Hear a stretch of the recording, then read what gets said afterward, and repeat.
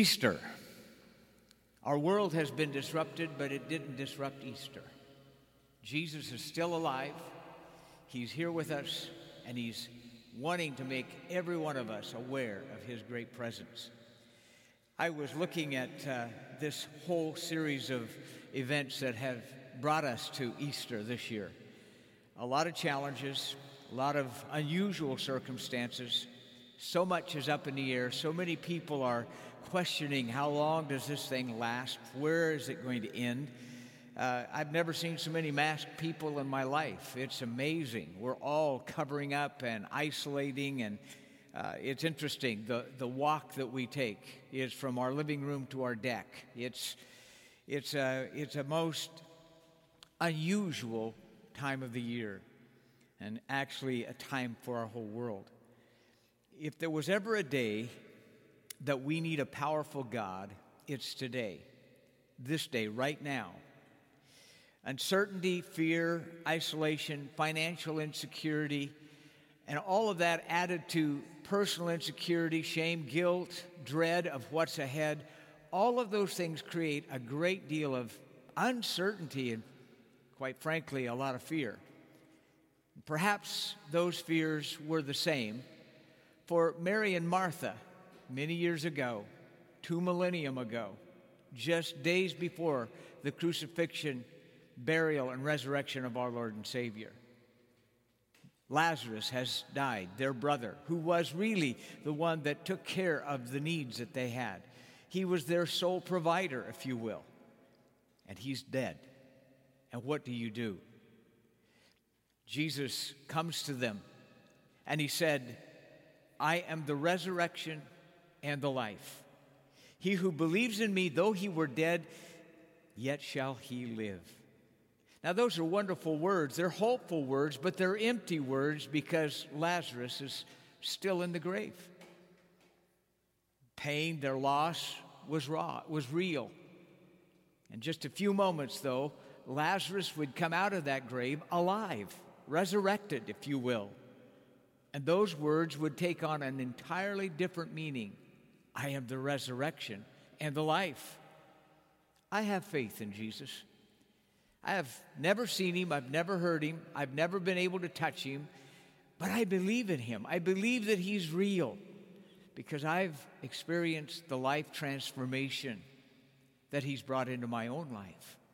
I've experienced the touch of God in my own life. I've experienced his love and his mercy and his forgiveness and his peace. Well, Pastor, why do you have that kind of confidence?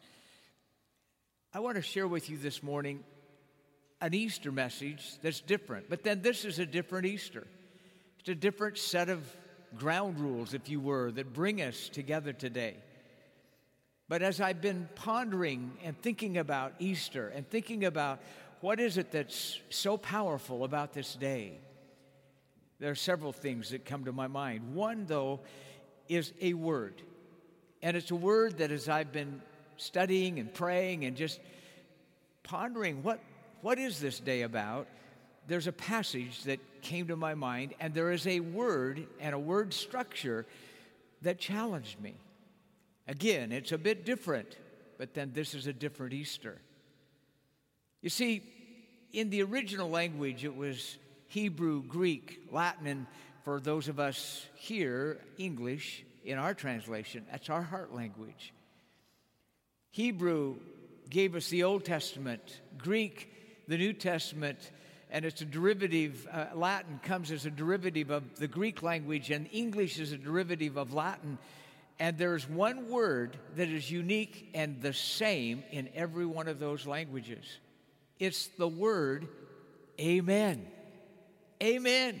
What does that mean to you? We've heard the translation or that definition of that meaning, so be it. And that's okay. But it's not the literal translation of that word. And that word speaks volumes to me about Easter. When you think of Paul's writings, he says in 2 Corinthians 1:20, for all the promises of God in him are yes, and in him amen, to the glory of God through us. Well, what does this mean? All the promises of God are in him. Amen. What does that mean? How do I interpret that? And what in the world does that have to do with Easter? Well, let me share with you a few thoughts and bring this to that point of answering that question. And to be able to understand it and answer the question, we need to look at both Old and New Testament and what amen meant in both so that it can take us to this moment of Easter, this great day of the resurrection of our Lord and Savior.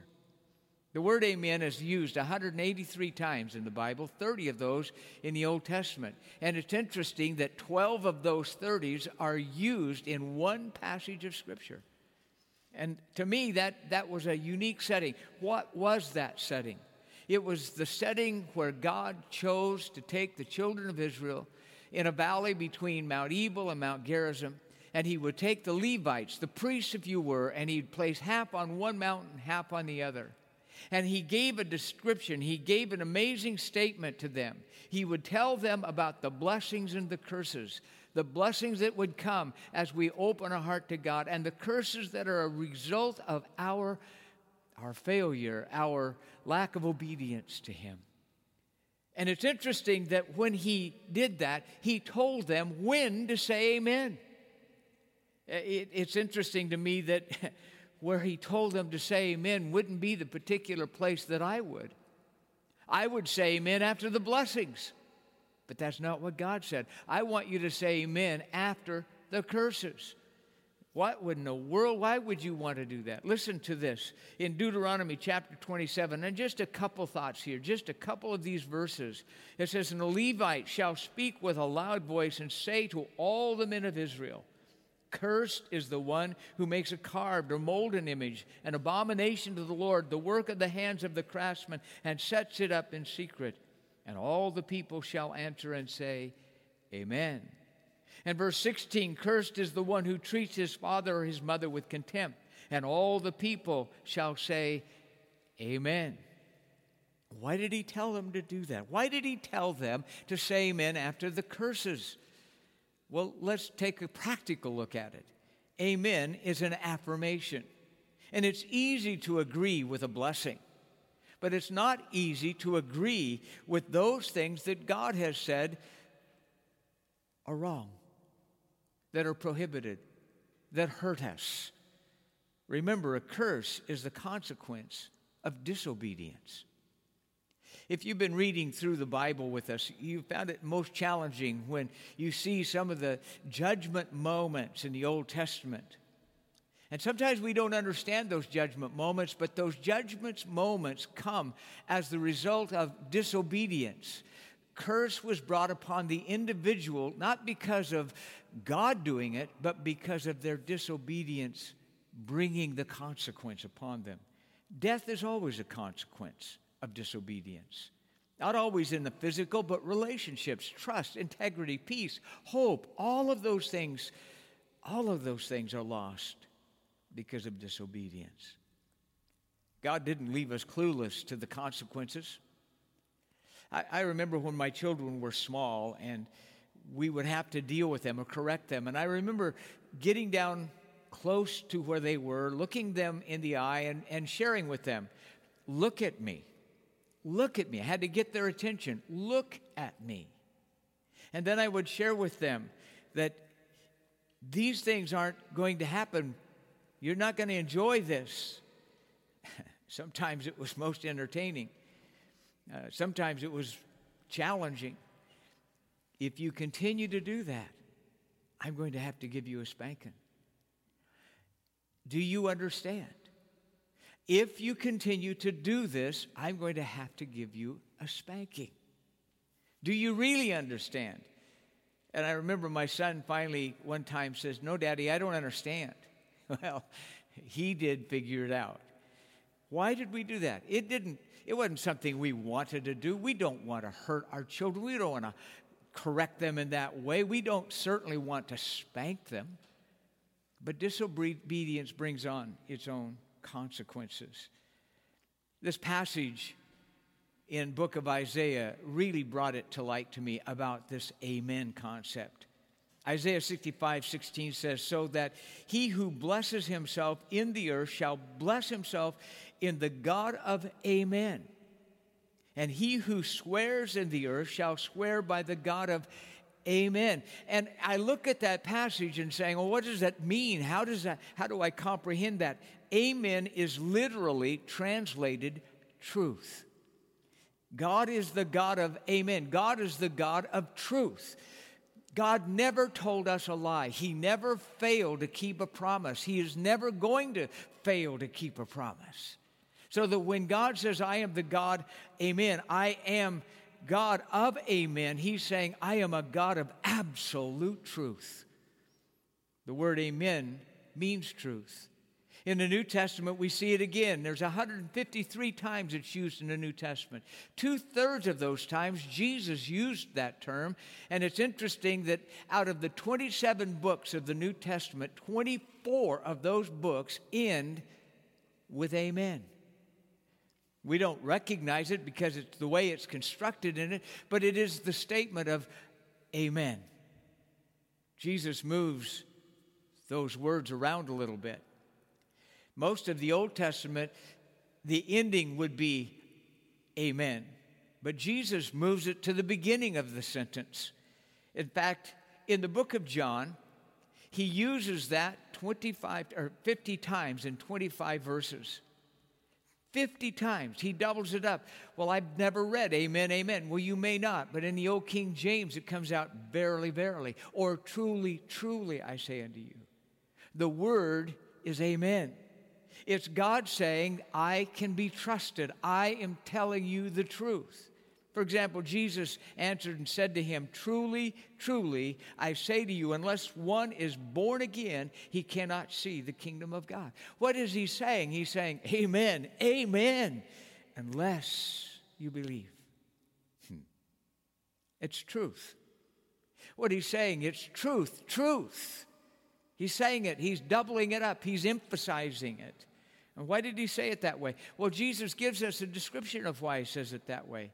He says, my Father is saying true, and I'm agreeing with my Father. Jesus said, I only speak what the Father speaks. I don't say it unless the Father has said it. So if the Father says it's true, I'm agreeing with him. So verily, verily, truth, truth, I say unto you.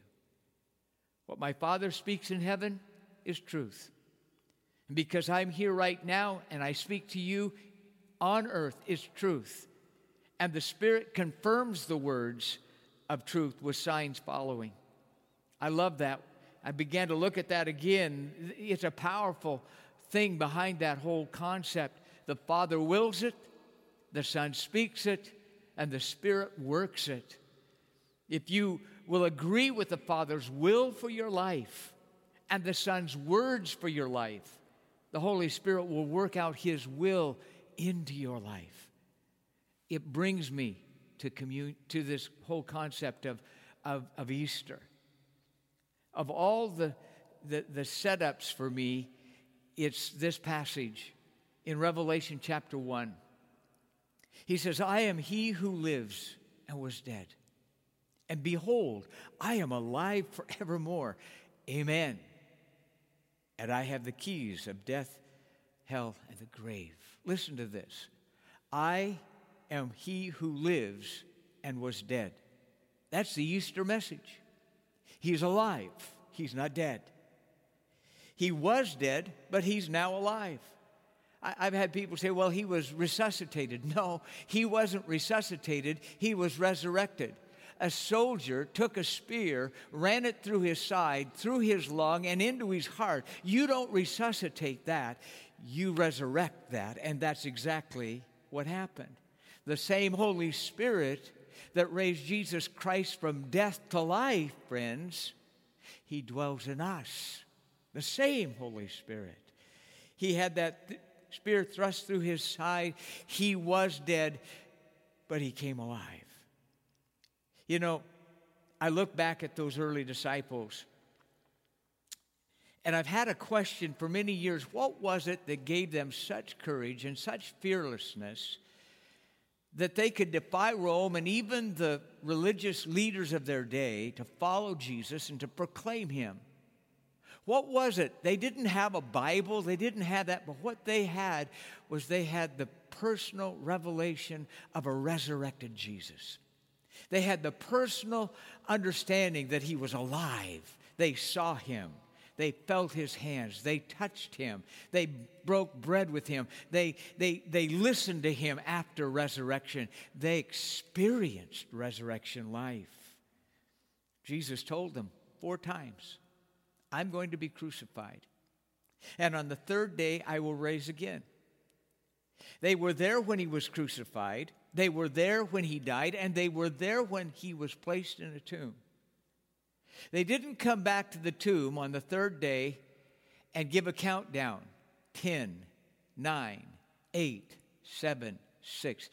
They didn't give the cue for the sun to rise and the angel to roll the stone away. They didn't do that because they saw him die, and he was dead. Even though Jesus said, I will rise again, they saw the impact of the horrible brutality and the beating. They saw the spear thrust into his side. They saw him impaled on that cross. And they saw his limp, lifeless body be put into a grave. I don't think any of us would have had any greater hope than they had that day. As a matter of fact, when the women came that morning to prepare his body for embalming, they brought 100 pounds of spices. You don't embalm a live body. You don't embalm resurrection. But you see, in their heart, in their mind, life was devastated. It was overwhelmed. They didn't know what to do. Like so many today with all that's going on, it's fearful, it's anxious. What do we do? When is this going to be over? Are we ever going to have normality again?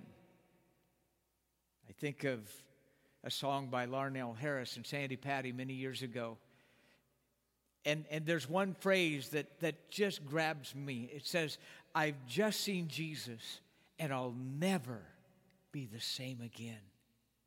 When resurrection life happened and Jesus rose from death to life, and those disciples witnessed that and saw that, that's all they needed. Because you see, it was validating everything Jesus told them. I will be crucified. I will be in the grave 3 days, and I will be resurrected. He did come back from the dead. They did touch his hands. They did hear his voice again. They were able to eat a meal with him. They experienced life with him. For 40 days they saw him. He was dead, but he was alive. He came back just as he said he would.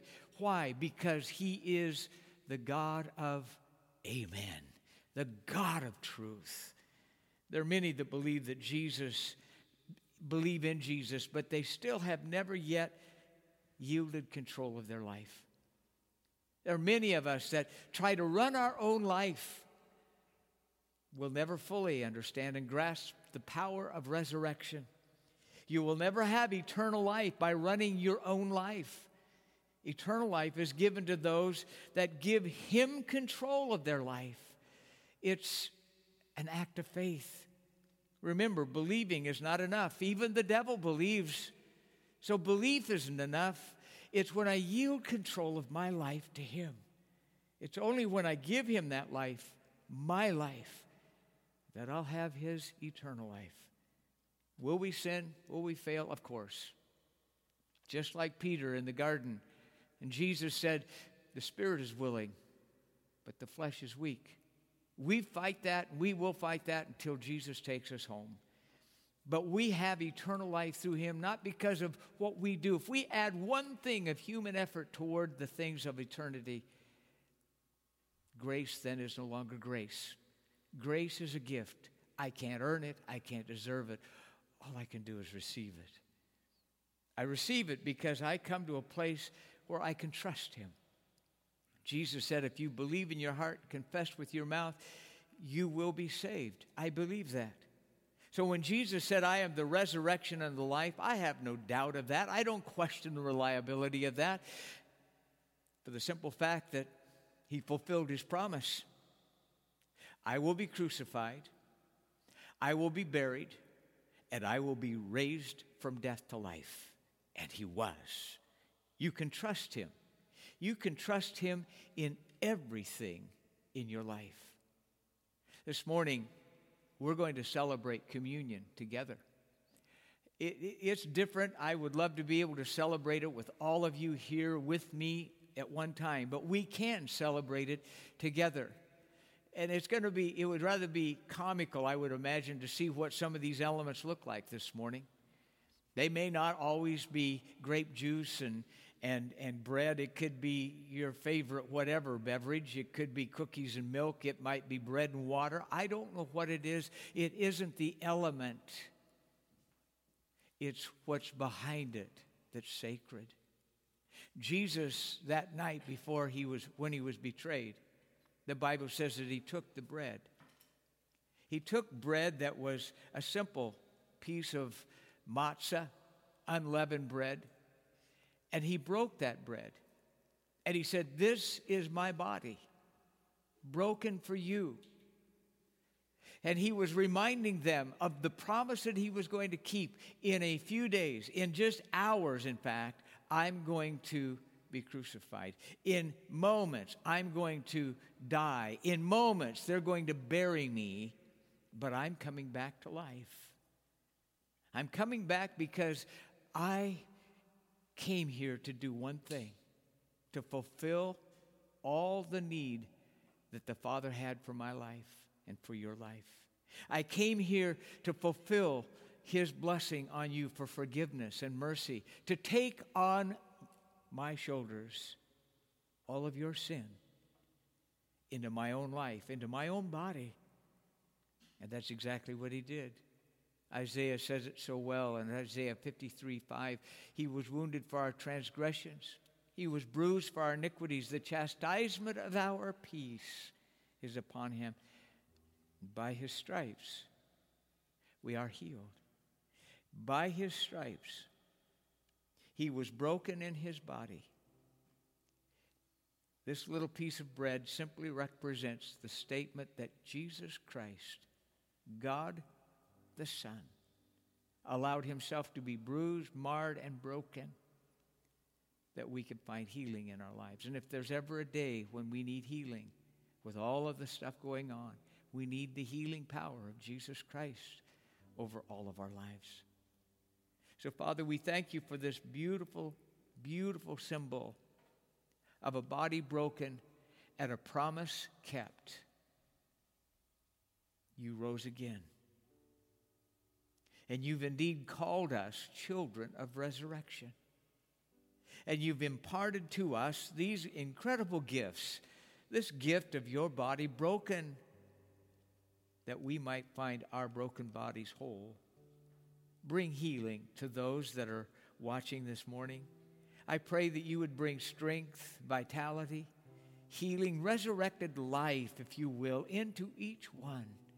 And as we receive this little piece of bread, may we receive it with gladness and with thanksgiving as we receive this today in Jesus' name. Receive with me today. The Bible says that he took the cup and he blessed it. And he said, this cup is a new covenant. It's a new contract. It's a new relationship that I'm going to have with you. This cup represents that new promise I have with you. A promise of eternity and a promise of mercy and forgiveness. A promise of grace. A promise of a life with dignity and purity as we open our hearts to him. So, Father, we thank you for this cup, the blood of Jesus Christ that was shed, that justice would be fulfilled, that we would be reconciled with God, that we would come back into full relationship with the one that created us. all through the blood of Jesus. Bless this gift. Bless this cup. And I pray, Father, that you would touch each heart and each life today. As we receive this together, we receive it with gladness because it is the living proof of a Savior that lives and lives among us. Receive it today. Well, my friend, maybe this morning, maybe you've heard these words and you understand that this is a season where we speak about the resurrection of Jesus. But perhaps you would say, I'm not sure about my own eternity. I'm not sure about my eternal life. This morning, I want to assure you that Jesus Christ came for you. And if we would just confess him as our Lord and our Savior, that's simple. Believe in your heart. Trust him. Somebody says, well, I have a hard time giving control. Friends, you need to give him control. How's it gone so far?